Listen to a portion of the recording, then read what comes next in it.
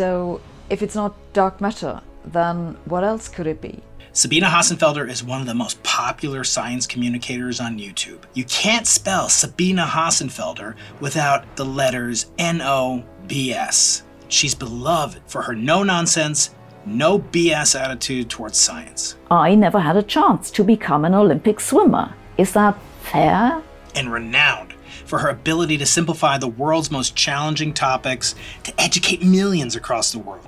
Join us as we dive deep into some of the biggest questions in science today, such as, is the global mental health crisis real? Well, I was trying to figure out if there really is one. How old is the universe really? We use the word Big Bang to mean 3 different things. And does dark matter even exist?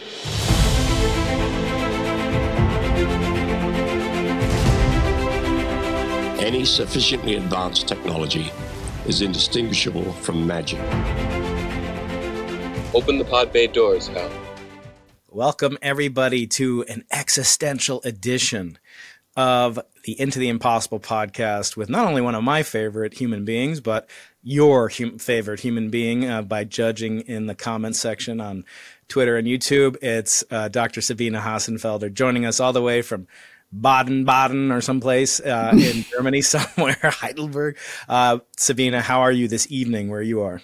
Yeah, I'm good. There's a thunderstorm about to come down, so you might get to hear it. And it's called Baden-Württemberg. Okay, sorry, yeah. Well, yeah, I'll get you to pronounce some Spanish names of places in San Diego. We'll see how it goes.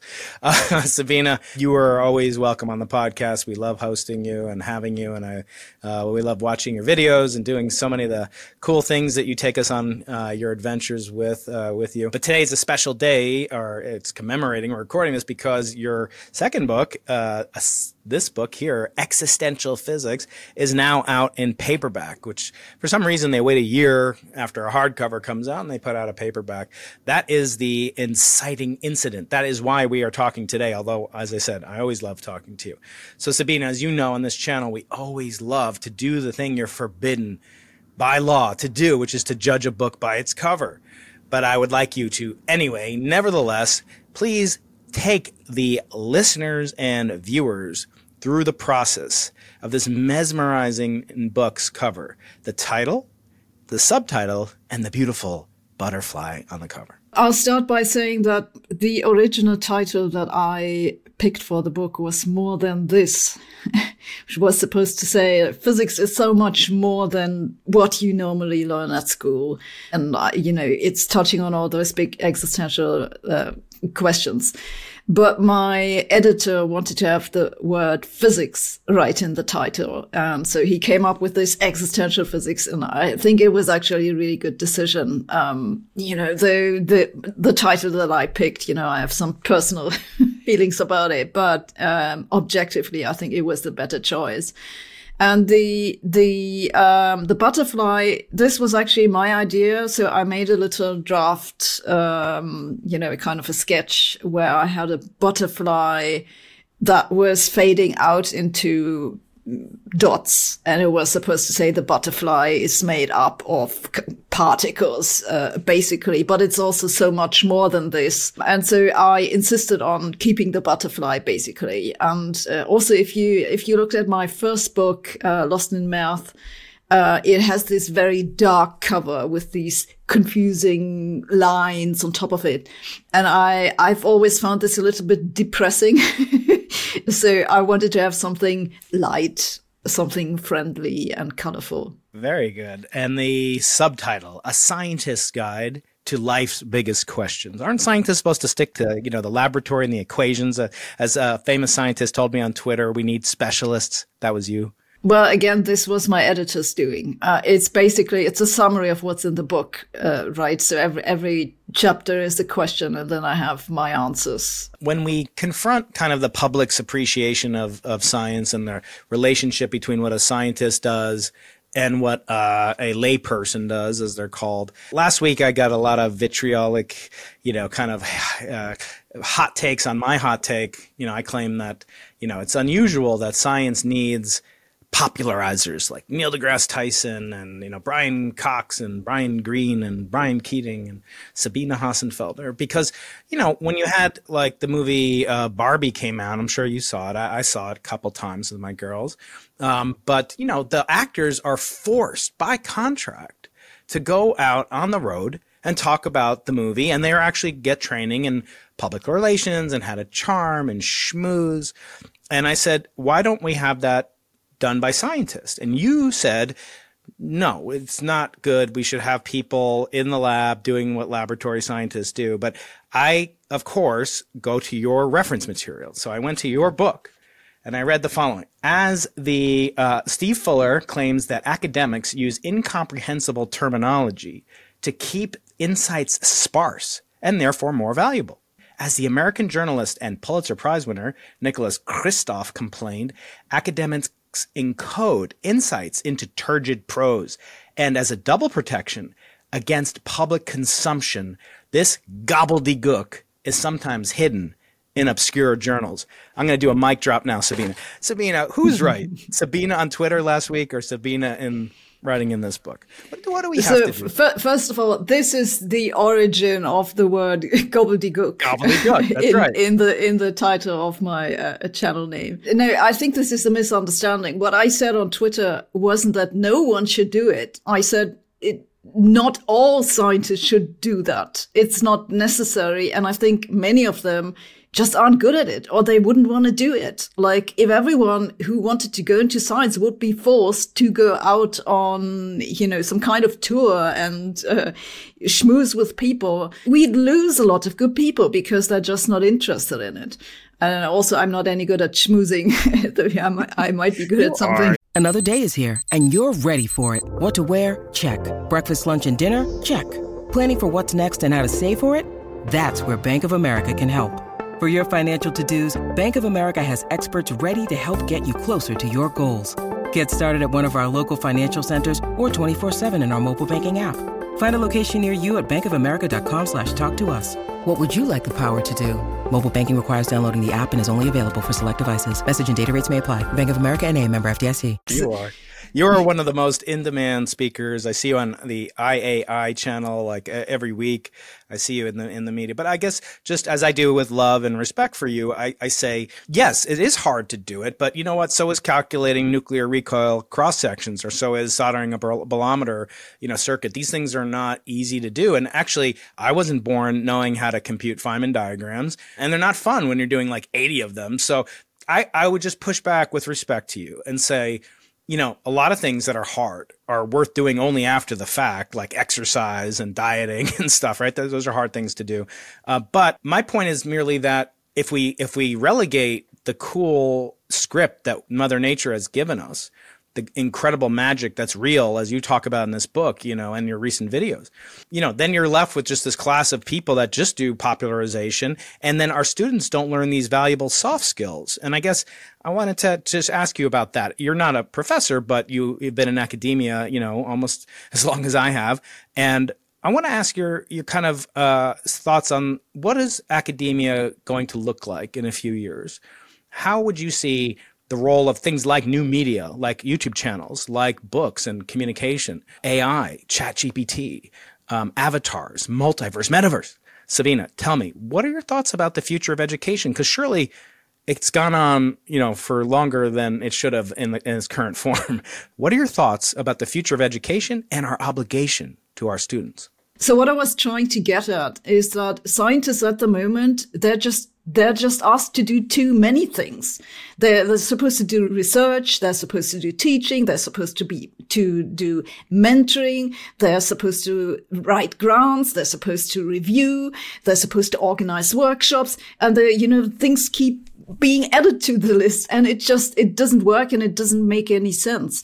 So what I meant with my tweet is that I think science communication is worthy pursuit that some scientists should do, but it shouldn't be something that should be lumped onto the budget of everyone. So maybe we should have some people who don't teach, but instead do science communication. Why not take some of the burden off of our current workload, as you do, exactly. as I do? Yeah. So I wasn't saying that we have to keep everything we're doing now currently. But by the way, Sabine, if I only knew that COVID was over because I went to the, string theory department of my physics department, and I saw the string theorists were not back to work yet. So that was how I knew that COVID was over. We had returned to its pre-pandemic level of inactivity. No, I mean, unfortunately, I fight with my theoretical friends. It's even harder for experimentalists because we have to travel to these places. We have to build these experiments. They're not located. We have to leave our hometown. Theorists can. So I always say a theorist should teach twice as much as experimentalist, and I get a lot of punches to the face. But anyway, I wasn't suggesting that you just keep adding stuff on. More than that, just to augment. I mean, Sabine, you make kind of light of it, but you're an excellent communicator. I don't know if you've had training. I haven't really had training. I'm kind of thinking about getting vocal training maybe, or how to interview people, because I'm not that great at it. But you've put effort into it, and it shows. And my only point is, for my students, this is incredibly valuable. I've had students from China, Thailand. I had one student, one of my best friends now. He's graduated, so now I can be friends with Praween Siratanasak. He's got the longest name of anyone. He's a PhD now. He got his in my laboratory, worked on polar bear in Chile. And he could barely speak English when he started at UCSD. I forced him.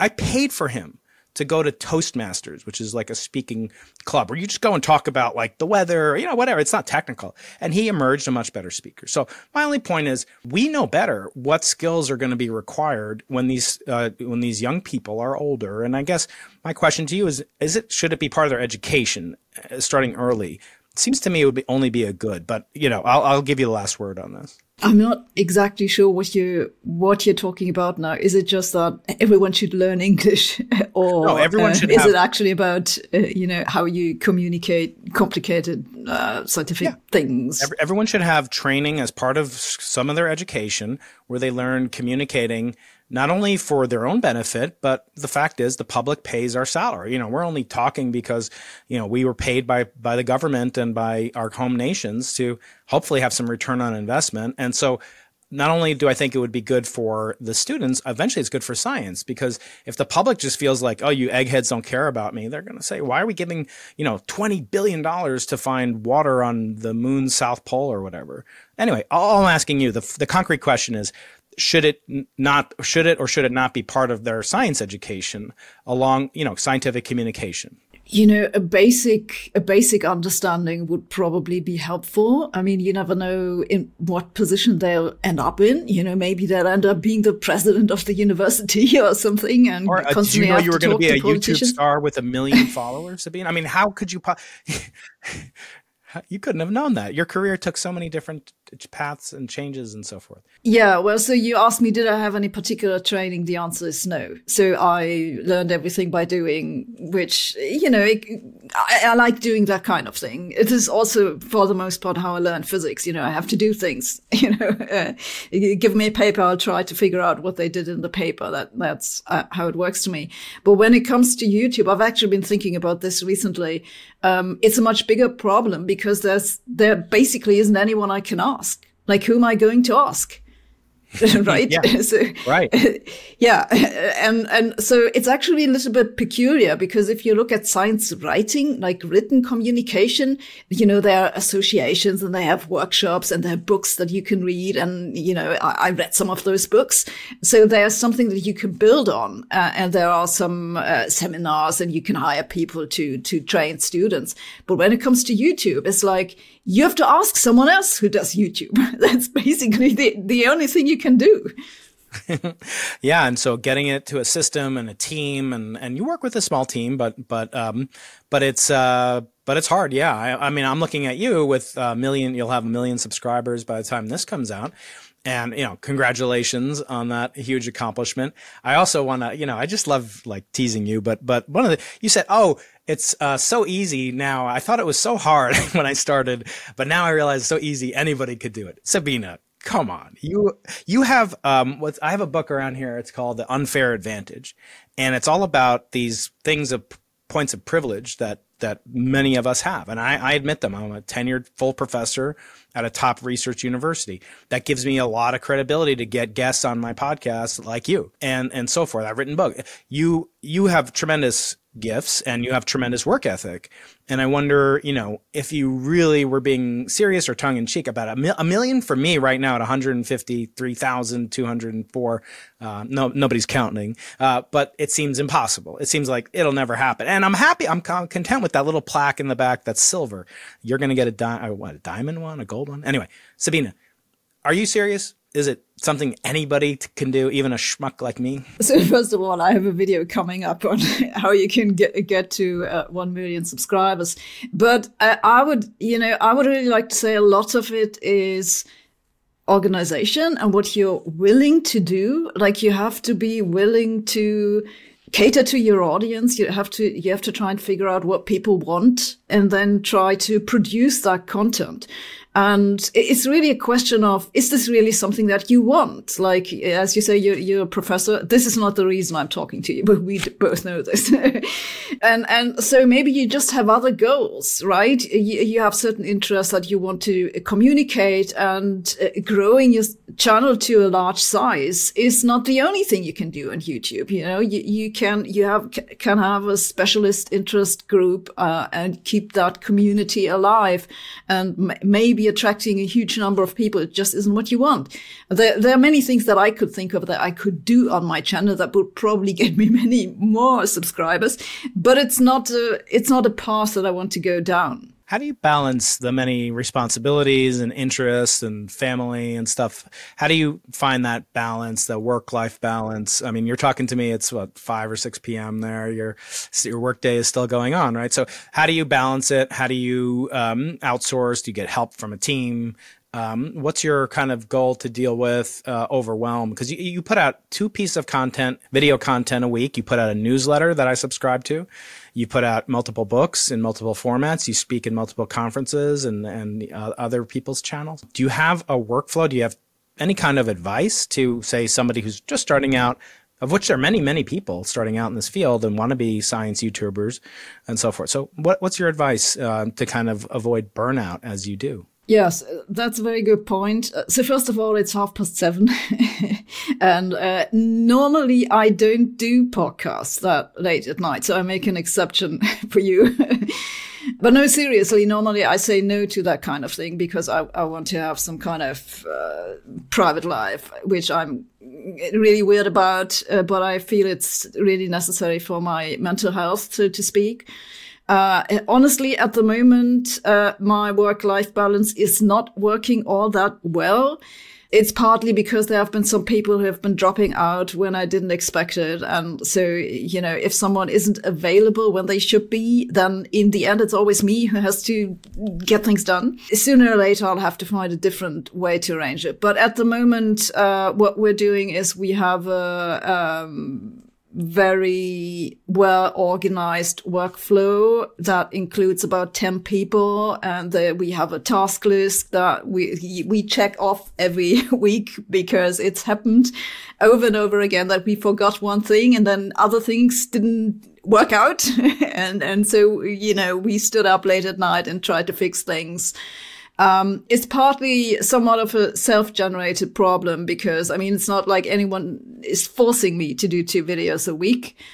But once you've kind of arranged it with the agency and with the sponsors, they're expecting the videos to appear not necessarily at a particular date and time, but within a certain time frame. So, some of that flexibility that you have as being one person who puts out a video every once in a while, it gets lost. And so I guess part of the reason I get it done is just that I've always been very organized. It's my German genes, I suppose.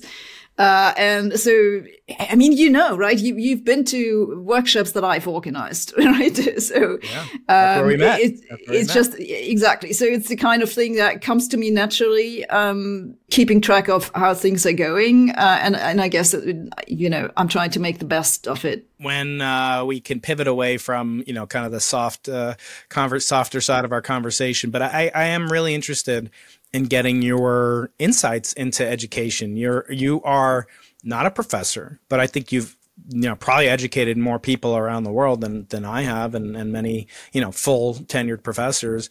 And I know that would have been a great, career, in the Everettian, many worlds, branch that we don't live on, but that you would have been an outstanding professor. And I would love to have had you as a teacher. And I learned a lot from you. But what do you think about education, Sabine? What do you think, not just for the, graduate advanced level, but at the undergraduate level? It's largely unchanged from the first university in northern Italy in the year 1080. Some dude scratching on a rock with another piece of rock, on a chalkboard or doing whatever. Except back then, Sabine, I don't know if you knew this, but the students didn't like the professor. The students would go on strike and the professor wouldn't get paid. So thank God that barbaric tradition has ended. But what do you make of the kind of threats to academia and maybe the opportunities, things like avatars, AI, et cetera? What do you make of education? Is it okay? Am I off base here? Or do you think education at the undergraduate level needs to be reformed in any way? I agree that education is super important, because basically the only reason that human civilization got to this point is because we're really good at handing on knowledge to the next generation. So this is not something that we should neglect. I really think that schools and higher education are much more important for civilization than most people appreciate. I think that this personal contact that we have with professors and so on is still necessary. If you do everything online with huge classes and automate everything, you're losing a lot of people because they really need this personal contact. And, it's not as simple as just saying, well, I record my classes and then I put it on, YouTube or some other platform, and people can check off their multiple choice test or whatever. And that's the end of it. I think that just won't work. It's like the human brain just wasn't meant to learn that way. Yeah. I mean, I'm looking at opportunities for growth. And I've actually been involved with a team here at UCSD that's making virtual reality avatars right now just on a computer screen. And we've currently started just with Gandhi and Feynman. But the idea is that we have a picture, a video of an interactive person. You would have a microphone and there would be a speaker, and you'd come up and say, we digitized all of Feynman's work. And I put it on, and we made something called a FindBot. Right now, it's just text. You can only text to the person, to the avatar. I've always called him a person. And FindBot will be animated Richard Feynman eventually. And my voice will be transcribed. Then it will be uploaded to ChatGPT. Then it will be rendered as if he's talking and saying, his answer. And it will come out in his voice, because we can speech synthesize his voice.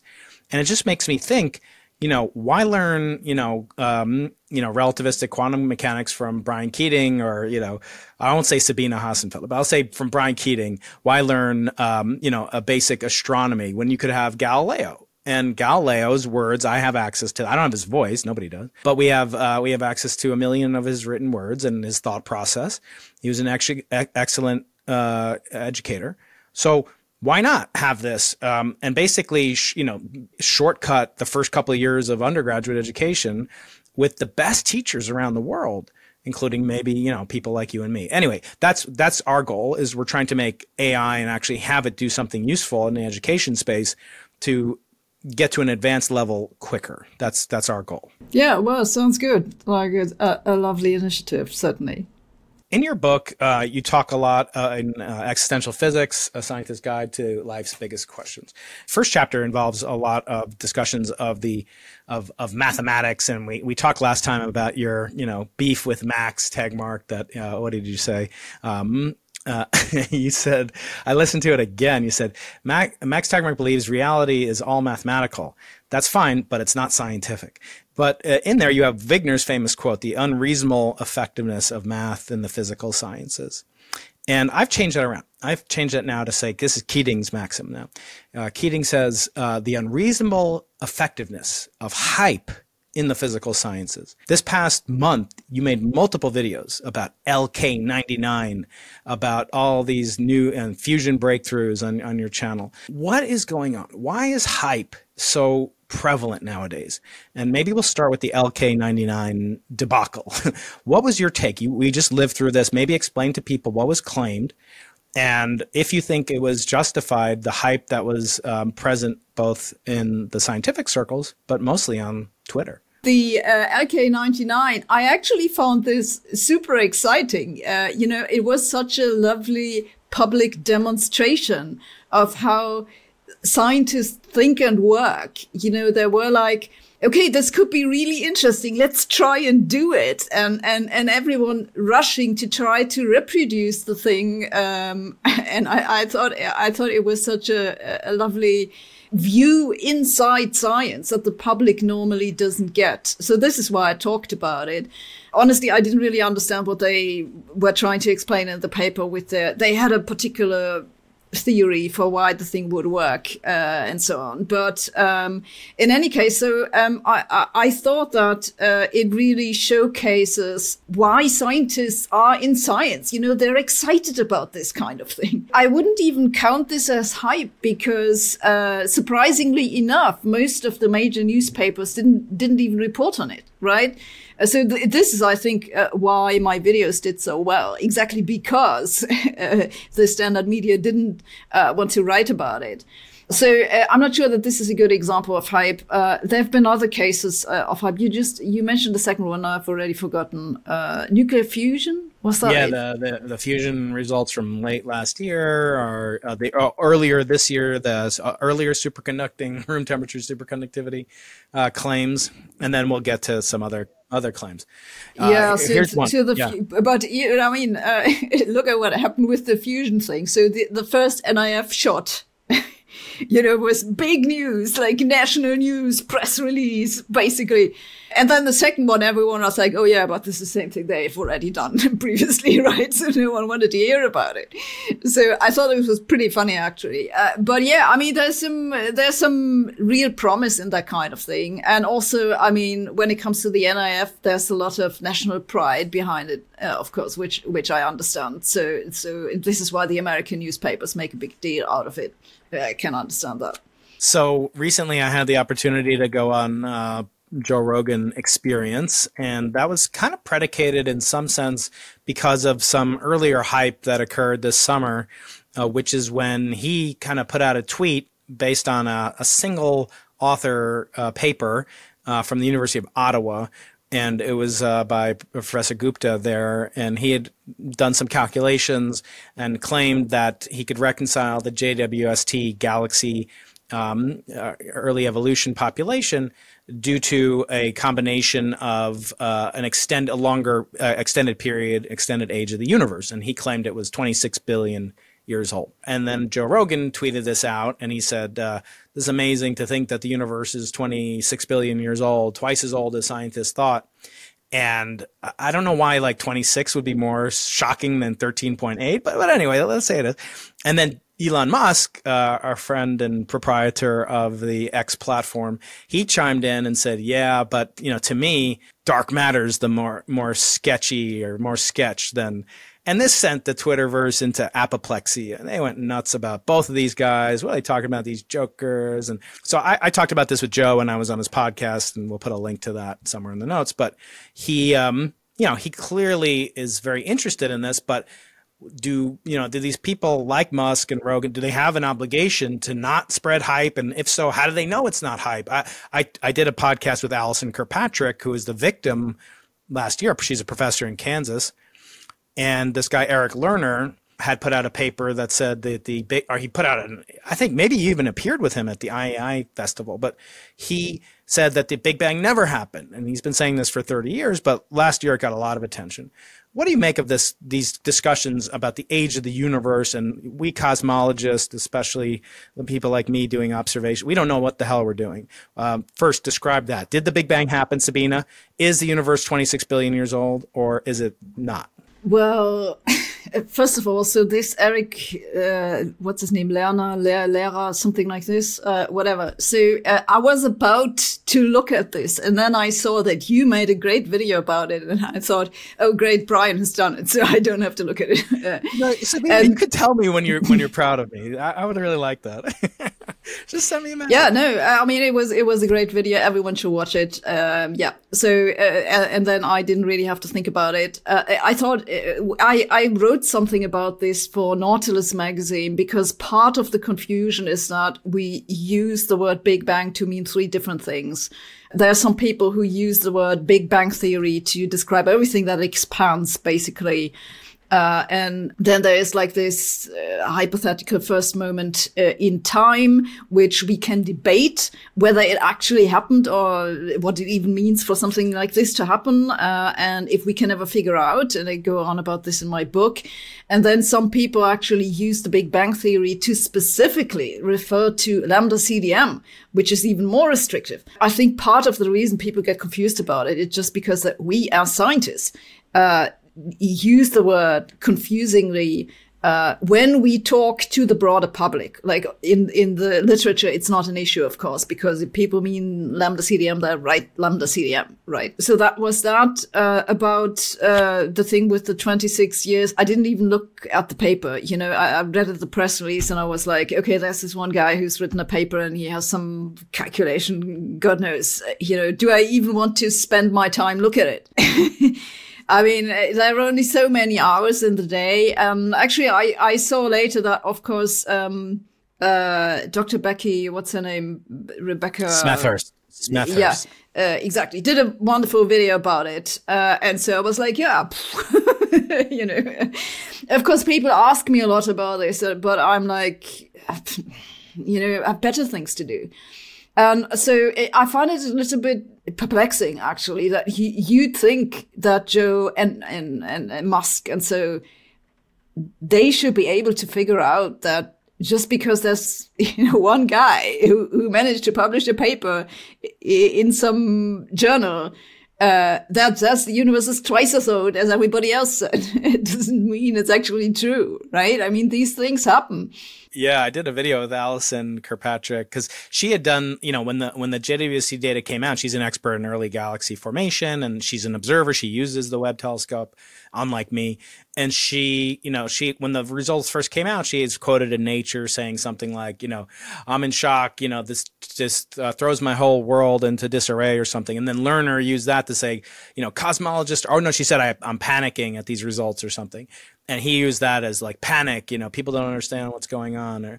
And so I had her on, and then she and I talked for, you know, a while about it, and we went through thoroughly in different attributes. And then the next day, Sabine, I get an email from Professor Gupta. I should say, Lerner's he's not a PhD. He works on like fusion and plasmas, and he has his favorite plasma cosmology. Wow, I just heard some plasma getting generated near you in Baden-Baden over there.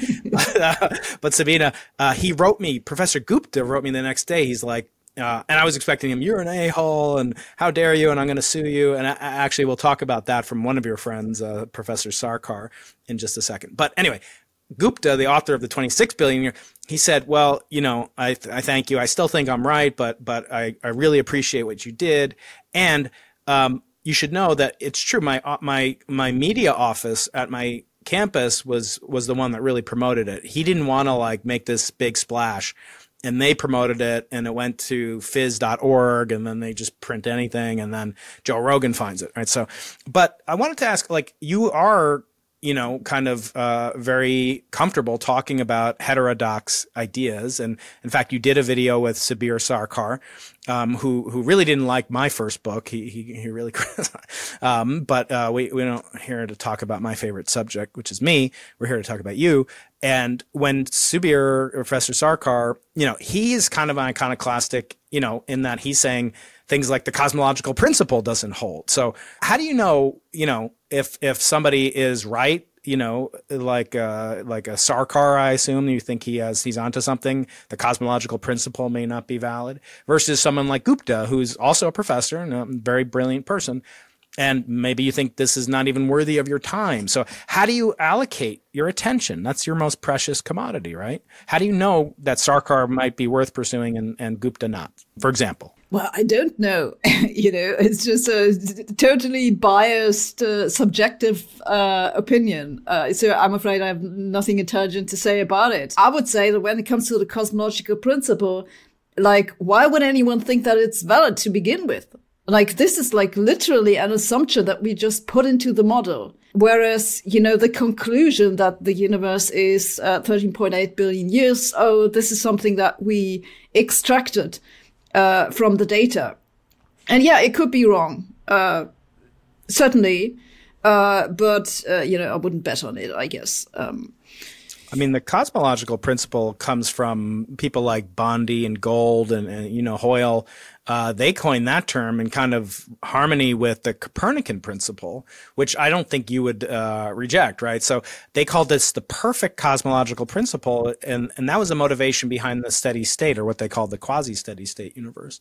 In other words, that the universe shouldn't really care about where you are, who you are, or what you are, and that seems reasonable if you are Copernican. So I guess that's why I would sort of treat the Copernican principle. Otherwise, you have to say there's something special about where we are, who we are, or what we are, I suppose. But I'll let you respond, and we can move on after this.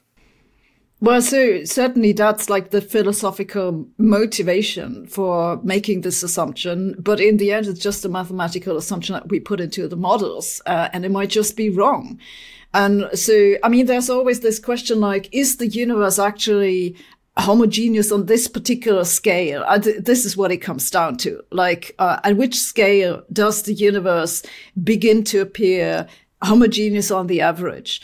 And this is what Zuber is picking out with his analysis. So he's just saying that, look, this assumption just doesn't fit with the data.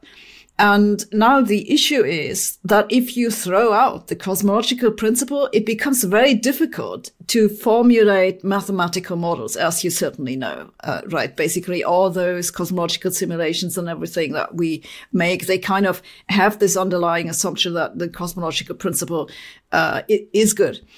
And if you don't have that, well, you have to come up with something else. And some people are trying, and well, we'll see what comes out of this. It's not something that I work on myself, but I think he's making a good point. I want to now pivot to things that excite you, that get you interested, as opposed to things that annoy you.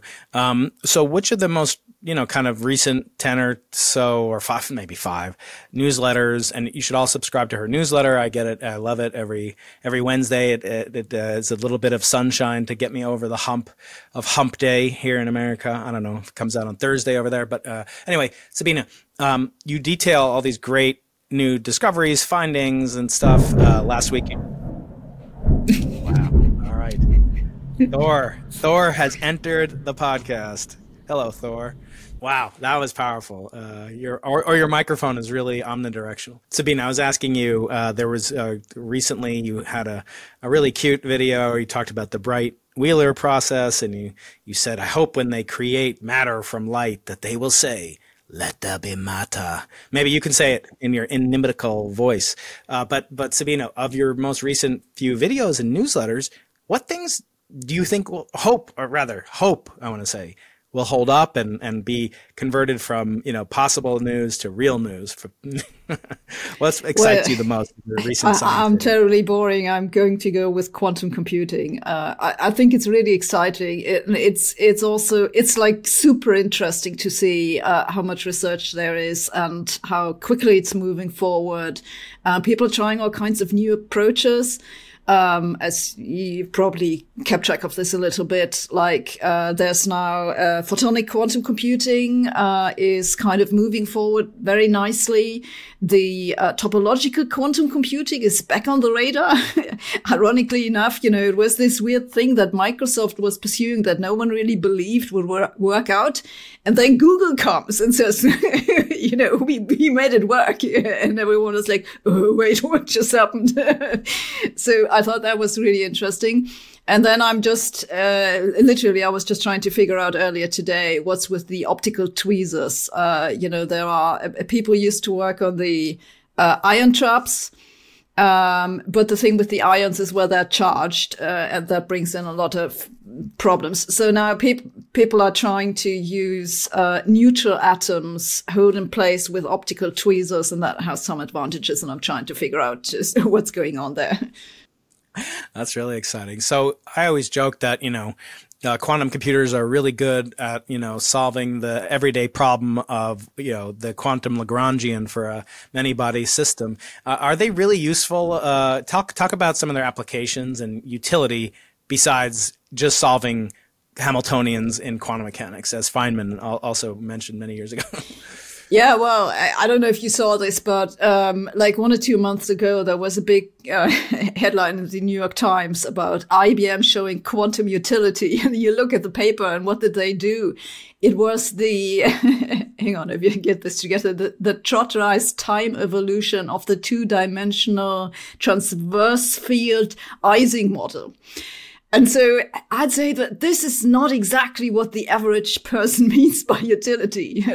That's so, right. I mean, don't get me wrong. It's like, it's a super cute paper. They actually, you can just look at the map of the qubits and you see, oh, okay, it's a spin chain. So it simulates itself, basically. So, and I can understand why the people are excited about it, but, it's a far way off being useful for any everyday applications, basically.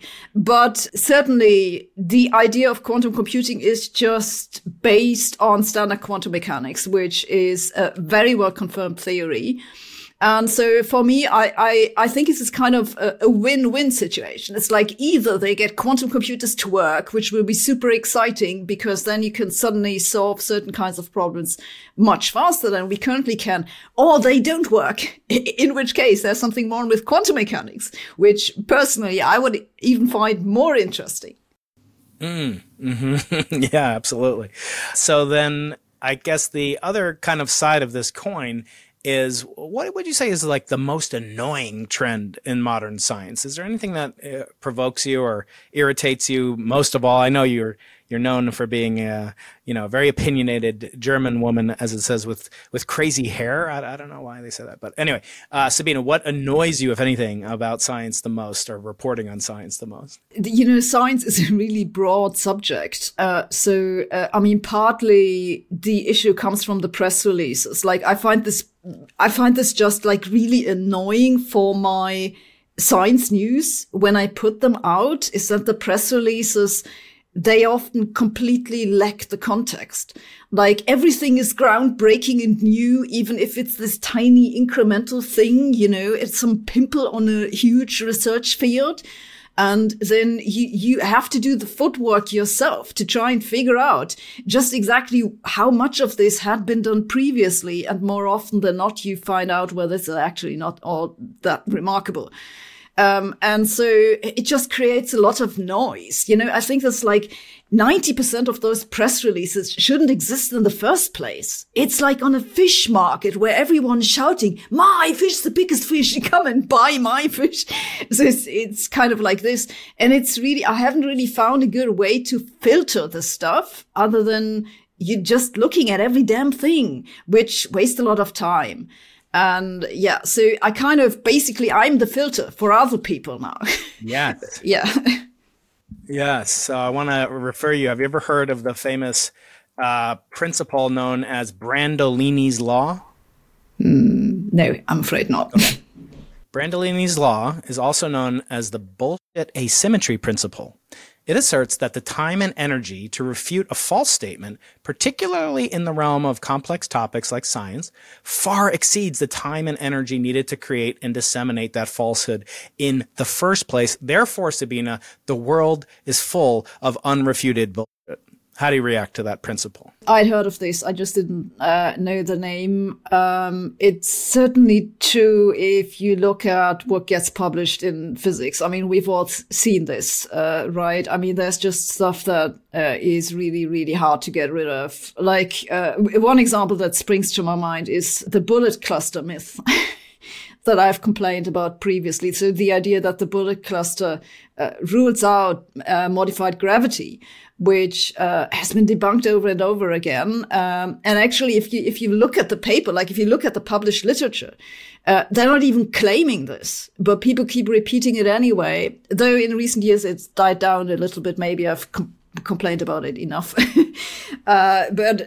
So those are like typical problems, like zombie problems. Or also, since we were talking about this previously, when Elon Musk saying that he's kind of skeptical about dark matter, it seems a little bit sketchy. I'm not sure he actually knows what he's talking about. And so a lot of people who are not in astrophysics have this kind of reaction, like they're just introducing some kind of stuff that we can't see to make the equations work out. The only thing I can say is that they've actually thought about what they're doing a little bit. And if you know what's going on, it actually does make a lot of sense. And I say this even though I'm not a big fan of dark matter. Well, you should know that I actually cited you in reference by a teaching committee, a teaching evaluation committee comes to my cosmology class every year.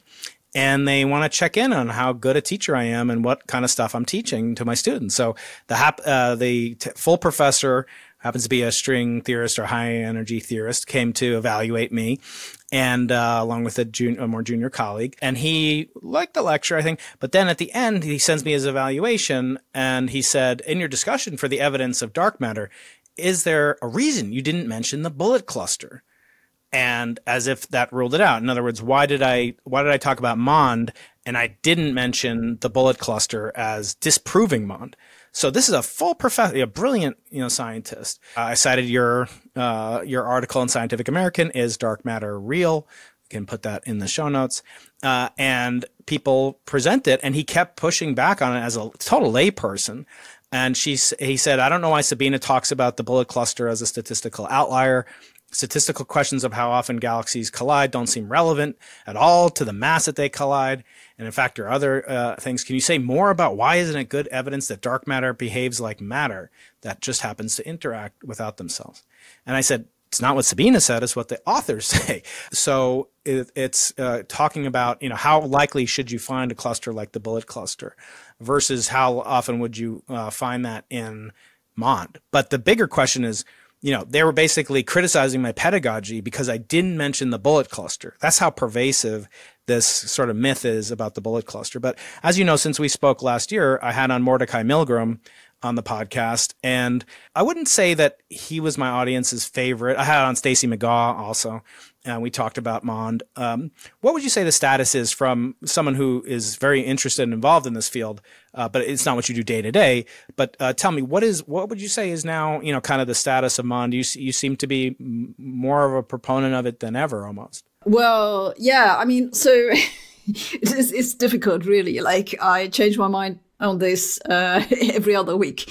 First of all, let me say, I think it makes total sense you wouldn't talk about the bullet cluster because it's just not, from what the evidence is concerned, it's just not very conclusive one way or the other. So why talk about it? Now, when it comes to the question, dark matter versus MOND, as you probably know, we might have talked about this previously, that I've been kind of bullish about hybrid models, in particular superfluid dark matter, which is in principle some kind of particle, but it condenses and then it has a phase where it mimics modified gravity. And I've been very excited about this for several years, and I've been working on this with, partly with Stacey and with Tobias Misteler, and we did a lot of analysis. And in the end, it turned out not to work all that well.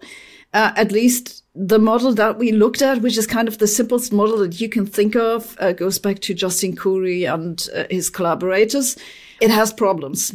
So, it doesn't work with gravitational lensing and it has some other issues. So now I'm less optimistic about this kind of thing. Doesn't completely rule out the idea. Basically, I've more or less come to the conclusion that it doesn't make a lot of sense to take every single model and then try to calculate every possible single observable that you can think of and try to see how well it fits and so on. Because you can do this until the end of time. I'm hoping sooner or later someone will train some neural network, feed it with all the data, and there's a question like, is there even enough data? But in principle, I think you could do it, and spit out some kind of equations, and we'll just see what kind of equation it is. And I would guess, but this is again my personal bias, that it'll turn out to be some kind of mixture of both Mond in certain regimes and more like the cold dark matter, because that seems to work very well in other regimes. Sabine, as an experimentalist, I have to tell you, I have to stand up for my experimental friends. We studied nothing all the time. And then sometimes nothing becomes something. And this happened recently in many, many varieties. Hasn't happened necessarily in dark matter. That's not to say it couldn't. But, we put out papers and we study things like axions and dark photons and particulate dark matter all the time. And just, when I grew up as a young, PhD student, it was said to me by one of the fathers of inflation, I'll just say that, one of the fathers, that we'd never detect the polarization of the CMB, not just the B modes, which could be true. We never, and in fact, we had many upper limits. My PhD thesis was an upper limit. And so if you were around tweeting in 1999, 2000, you would have said Brian Keating's thesis came out, more nothing. There's no polarization of the CMB. But these are important. It's important to have upper limits because not only because sometimes they lead to detections, but also because they really are doing what an experimentalist job is, which is to prove theorists wrong. I wonder if you can explain, like, when you have these tweets, these snarky tweets, what exactly is going through your mind? Would you advocate that we shouldn't be, building these bigger and bigger dark matter detectors or CMB polarimeters? In my case, what would you say? What is the meaning of what an experimentalist should be doing, in your opinion? Well, so first of all, I write these tweets not because I intend some grand message. It's just a brief summary of what's in the thing. So by way of save your click. Okay, so this is what it says. It happens frequently. People read way too much into my tweets. But yeah, I guess you're familiar with that problem. I've said this many times before. I just think it's not a particularly good strategy to go and hunt for every damn particle that theorists come up with, because there are infinitely many of those. So I'm not surprised that all those experiments come back finding nothing, because I'm not blaming the experimentalists. They're doing exactly what they should be doing. I'm blaming the theorists for making up all those particles in the first place. But it's kind of, it's a cycle. It goes around because the theorists can justify their work because there are those experiments. They can look for this with this experiment at this lab. And then on the other hand, the experimentalists justify the experiment with the theory, because there's this guy who's thought up this kind of particle which has exactly this kind of interaction that we can measure, and our experiment isn't that great. And so then they make the experiment, they don't find the particle because there wasn't any reason for it to exist in the first place. I don't have a big problem with experimentalists who just like to measure things and try to figure out if there's something there in a new parameter range.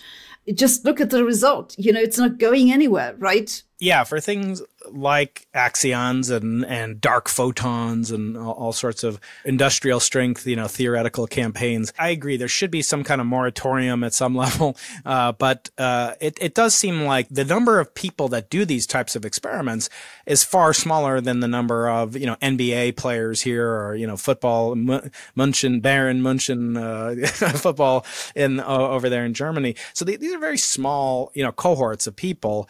And I guess, from the perspective of trying to do something that's never been done, it's something I think we should do what people in the stock market do, which is to hedge. In other words, I think experimentalists should have on their portfolio something that's really ambitious that might not exist, like a dark photon. But they should also be doing stuff simultaneously, if possible, that is guaranteed science. So, for example, we look for B-mode polarization, which would be the harbinger or the imprimatur of inflationary primordial perturbations, right?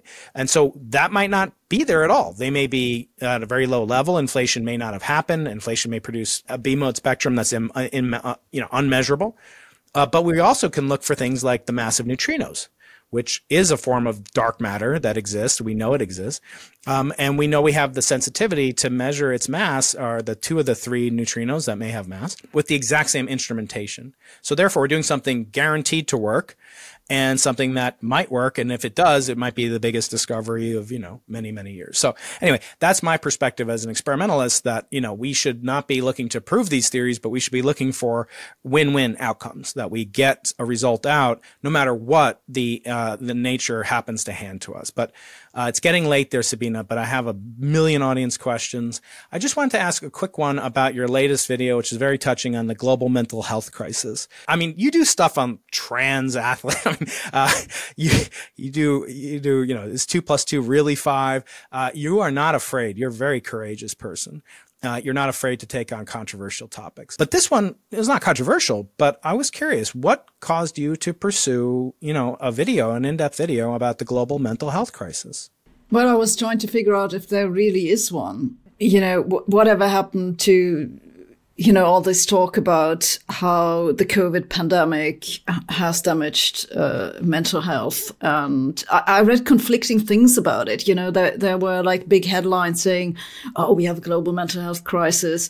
And then I read some papers, which I mentioned in the video, that said, well, actually, the world went through the pandemic reasonably well, and we didn't see any big difference in mental health before and after. And so I was like, now which one is it, right? Yeah, and I thought it's probably interesting, not just for me, but for other people as well. And so this is why we made the video. Very good. It's a great service. And do you think that in particular academics like you and me, that we should pay attention to any signs, aside from COVID and the stress that definitely did put? Do you think that there are special kind of ways that academics can handle the stress of academia? You rattled off earlier, a whole list of things that academics are expected to do. What do you think is your top piece of advice for young people? We have a huge audience of young people that listen to this podcast. So please tell me, what would you give advice to them to do to, take care of their giant brains and their mental health? Well, first of all, I would say don't be afraid to ask for help. There are actually, luckily, a lot of universities have places where you can ask for counseling for students, in particular, and they'll be happy to help in most cases, I guess, because they're aware that these problems exist, especially in young people who are more susceptible to mental health problems. I think partly the problems that we see, especially among young academics, they're just baked into the system, which is exploiting young brains, often for miserable conditions. Like, I guess we've all been there at some point. You're stuck at some kind of job that doesn't even pay for the rent. What are you supposed to do? It becomes very stressful, and you're not getting anywhere with your thesis and that kind of stuff. And your supervisor's always away. It doesn't listen to you. It doesn't really understand you. Your parents are constantly asking, like, how's it going with your stupid thesis? And yeah, so it's just the situation is not very good. And, I don't have any great insights other than, watch out for your physical health in the first place, do some other things, don't get stuck on that one thing, watch out for your friends, stay in touch with your relatives if you still have any, and so on. There are other things in life that are important, not just that you finish your thesis. Yeah, finding the work-life balance, but fortunately, young people have, the gift of health, and, they're time billionaires. They're going to live a lot longer, and their life is more than just the PhD. But I was there, I wanted to get my PhD and be called a doctor and, start prescribing medication. No, I don't do that. Can you explain, when people talk about, as Joe Rogan asked me about this week, what does it mean? Oh, they described a mysterious new force. So what is the G-2, and how does it potentially imply new forces and new fields in any case? I actually think this is a fairly recent trend, like within the past 5 years or something, that the media has picked up this phrase, the fifth force, which sounds like really mysterious. But normally what they mean is like it's some kind of new particle, maybe, or maybe something else, and we don't know what it is. So the G-2, that's the magnetic moment of the muon, or actually the magnetic moment of the muon -2, which is where the -2 comes from. Because if you don't take into account the full quantum effects, it should be 2. And then all those quantum effects go on top of it. So this is kind of the interesting contribution. And you can calculate the magnetic moment of the muon G -2 from the standard model. And so it's a difficult calculation. It gives you one result, and then you can go and measure it. And now the problem is that the result of the measurement doesn't agree with the calculation. And this isn't new. This anomaly has been around in physics for pretty much as long as I have. So for 20 years or something, 2001 or 2, around that time, it was first measured at Brookhaven. But the significance was 3.5, or I don't know. And then at Fermilab, they repeated the measurement, but with a higher precision, and it increased to 4.1 sigma, and now it's, I forget, something like 5 sigma or something. If you take like the previous value of this calculation, and so this is where the problems begin, because as I said, it's a difficult calculation, and some people say that actually the problem is with the standard model calculation, we're not doing it right. And then there are other groups which get slightly different results that are more compatible with the measurement. I think what's clear at this point is that the culprit is not the measurement. I mean, at least this is what I would say, I'm a theorist, but on this count, I have full trust that the experimentalists know what they're doing. Like this, 2 different experiments basically find the same thing. That looks pretty sound to me. So then the question is like, what's going on? Is it that we don't understand how to do a calculation in the standard model? Or is the problem actually the standard model and we need to add something new? Could be, for example, new particles, which heavier particles than the LHC could produce, which the G -2 might be sensitive to. Or it could be something else entirely, some other kind of new physics that you might call the fifth force. But I don't find this a particularly useful term. Oh, yeah. And if those are interested in seeing Sabine's guns, she did a video called The Fifth Force where she's flexing her bicep. My great bicep, yeah. I love it. Okay, Sabine, we've reached the portion of the episode where we ask audience questions. If you have 5-10 more minutes, I would love it. My audience is so tickled and stoked that you're on. And I posted a question, to the audience. What questions would you like Sabine to answer? And just a reminder, you can always ask me questions for me to ask my guests, Dr. Brian Keating on YouTube, Twitter, Instagram, Threads. Are you on Threads? I tried, but I couldn't. It said it's not available in your country or something. Yeah. At least that was the case when I looked the last time. So.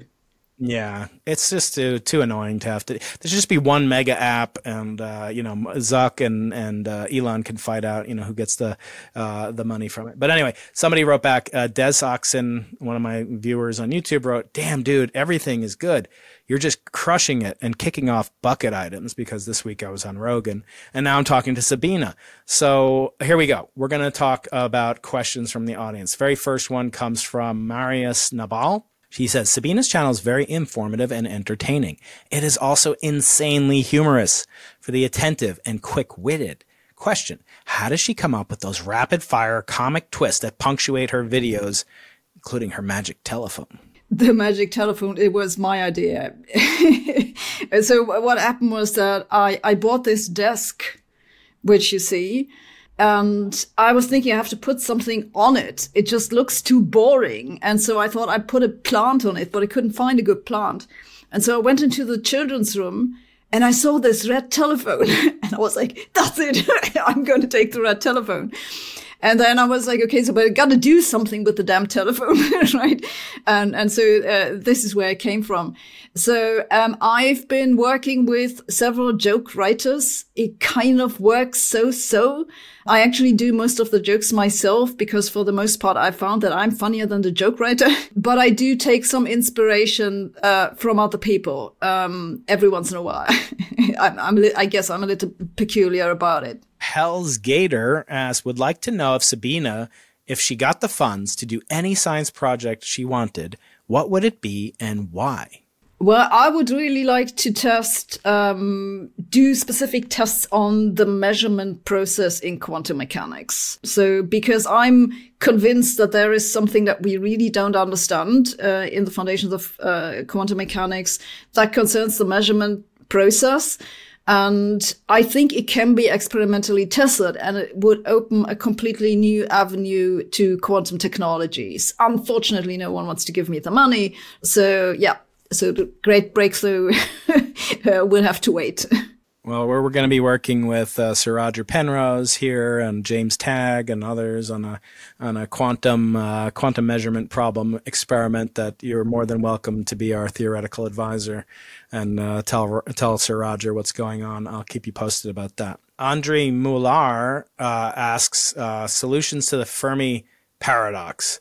Sabine, how do you solve Fermi's paradox? And first state what it is, and then state your favorite solution to it. Fermi's paradox, where are the extraterrestrials? Why haven't we found them? Well, I think we're just too boring. They don't care about us. They don't care contacting us. I think about it basically like we think about insects. They are like, okay, so I'm not a zoologist. I don't know. Don't ask me. 500 million species of insects, most of which we've never heard about, and most of us couldn't care less. Like, there's one more species of, grasshoppers. We're not going to look for them. And so I think this quite plausibly explains why aliens haven't contacted us. The other thing that I like to point out is if there's any way to communicate faster than the speed of light, this is almost certainly what aliens are using. And since we haven't figured out how to communicate faster than the speed of light, we probably can't hook into their communication channels. So really what we should be doing if you want to communicate with aliens is we should try to figure out how to communicate faster than the speed of light, which I think is possible, but that's a completely different story. Very good. Okay, and this one comes from Twitter. And you can follow Sabine, of course, on Twitter as well. SKDH. Are those your initials? Yes. I never asked you. What does the K and D stand for? Karin Doris. Sabine Karin Doris Hossenfelder. John Tietz writes, have you read Skinwalkers at the Pentagon, which is a book about aliens? But I want to ask you a question instead. What do you make of the recent, congressional testimony and statements by past guest Ryan Graves, a fighter pilot on this podcast, and David Grush, who claims that the Pentagon or the U.S. government is concealing evidence of the existence of non-human biological material, presumably recovered from a crashed UAP. How does your mind wrap around this? I don't know anything. Why are you asking me? What would I know about this? Existential question. It's an existential question. Yeah, I don't know. Okay. I mean, people have all kinds of weird ideas about all kinds of things. So God knows what's going on there. Okay, again on Twitter, the artist formerly known, this is his name. How would you feel about a new particle being discovered and named the gobbledygook? Well, as my editor points out, it's a terrible word.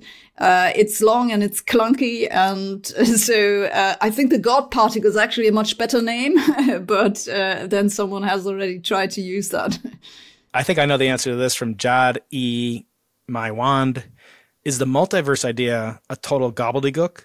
If yes, how come nature favors existence over non-existence? First of all, I don't think the multiverse answers that question. But also, I wouldn't call it gobbledygook. It's just, I wouldn't call it a scientific hypothesis. It's more a philosophical idea. So you can believe it if you want to. But since you can't actually measure anything in those other universes, I don't think it's scientific. Okay, last question from Twitter. There's many more. We could be here all night. And it's by Dinosaur KE, who asks, why do you hate free will like Sam Harris, who has become nuts?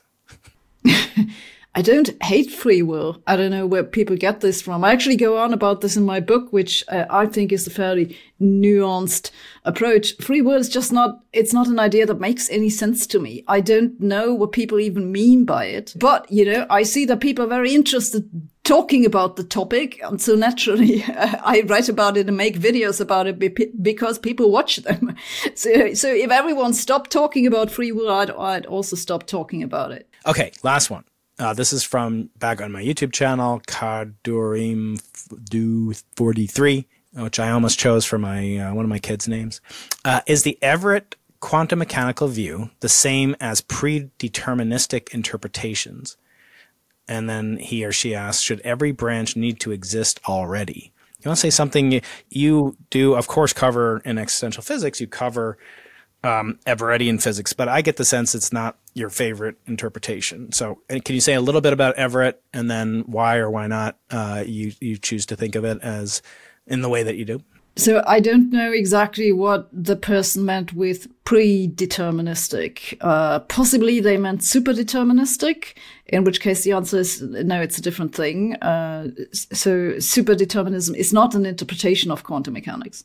It's actually a modification. It's a different kind of theory. It's actually more similar to Penrose's collapse models, but I digress. So the Everett interpretation, no, I'm not a fan of that because I don't think it solves any problem. I don't have a big issue with it. If people want to interpret the mathematics that way, that's fine with me. But I don't really see what you gain from it. Okay, Sabine, we've reached the end of the conversation. I could go on for hours with you, but you're already braving a headache and a thunderstorm, and it's been just lovely chatting with you. I'll ask you one of my final 4 questions, which come from Sir Arthur C. Clarke's famous quips. And this one is one of the favorites that I've really latched onto lately. I like to bring it out on my colleagues. He said the following: when an elderly but distinguished scientist says something is possible, he or she is very likely to be right. But when he says something is impossible, he or she is very likely to be wrong. I want to use that to ask you a question. What have you changed your mind about recently? What have you been wrong about, if anything? And how would you respond to Sir Arthur C. Clarke's quip? I already said that I've changed my mind about the feasibility of those hybrid dark matter models, right? Which I'd been quite excited about for some years, and I talked about this, wrote papers about it. That would be the first thing that springs to my mind. I think it's, broadly speaking, I like this quote a lot because I think that we dismiss too many things as impossible too quickly. For example, the possibility to communicate faster than the speed of light. I think we're throwing this out too easily, and it would deserve some more thought. Very good. Dr. Sabine Hossenfelder, proprietress of the channel by the same name, now at 1 million subscribers. Just an enormous accomplishment for someone who aspires with the logarithm of your number of followers, and the author of many books, Lost in Math, and more recently in paperback, Existential Physics, A Scientist's Guide to Life's Biggest Questions. And I urge you to read the warning in this book because it will make you think. And sometimes, as I always say to my kids, thinking makes my head hurt. But you want to be careful because these are questions on which science can finally have some applicability that was previously purely philosophical. So, Sabine, I want to congratulate you on your great success. I wish you much more to the stars, and I hope we can chat again. Thank you. Good to talk to you.